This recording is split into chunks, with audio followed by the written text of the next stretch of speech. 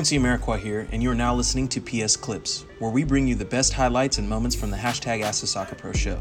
You can subscribe to listen to more clips, this full episode, and all our other Perfect Soccer radio shows over at perfectsoccerskills.com/radio. That's perfectsoccerskills.com/RADIO.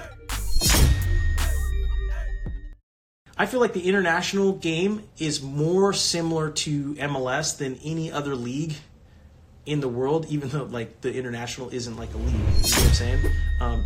Mainly because you're bringing guys who are all same nationality, but all have different philosophies and ideologies and play in different countries all over the world. And then they have to come together and they have to bond over something, some centralized greater good to become successful. And usually the teams with the greatest superstars and the biggest names either don't make the World Cup or don't make it very far in it because that's the great equalizer. International is the great equalizer, in my opinion.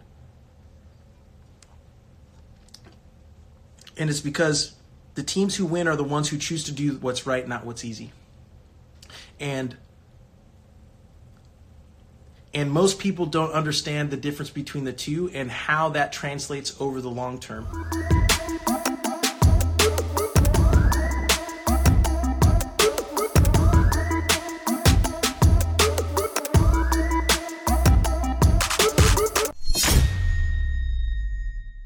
Quincy Amarikwa here, and thanks again for listening.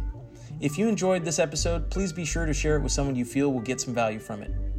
And if you could take a moment to leave a review of our podcast wherever you're listening and let us know who you would like us to interview next, we'll get working on it right away.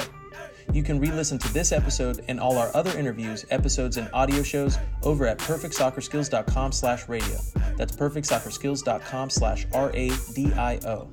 You can also enter to win free weekly soccer prizes, goals, balls, jerseys, player meet and greets, and more by heading over to perfectsoccerskills.com/PSTM.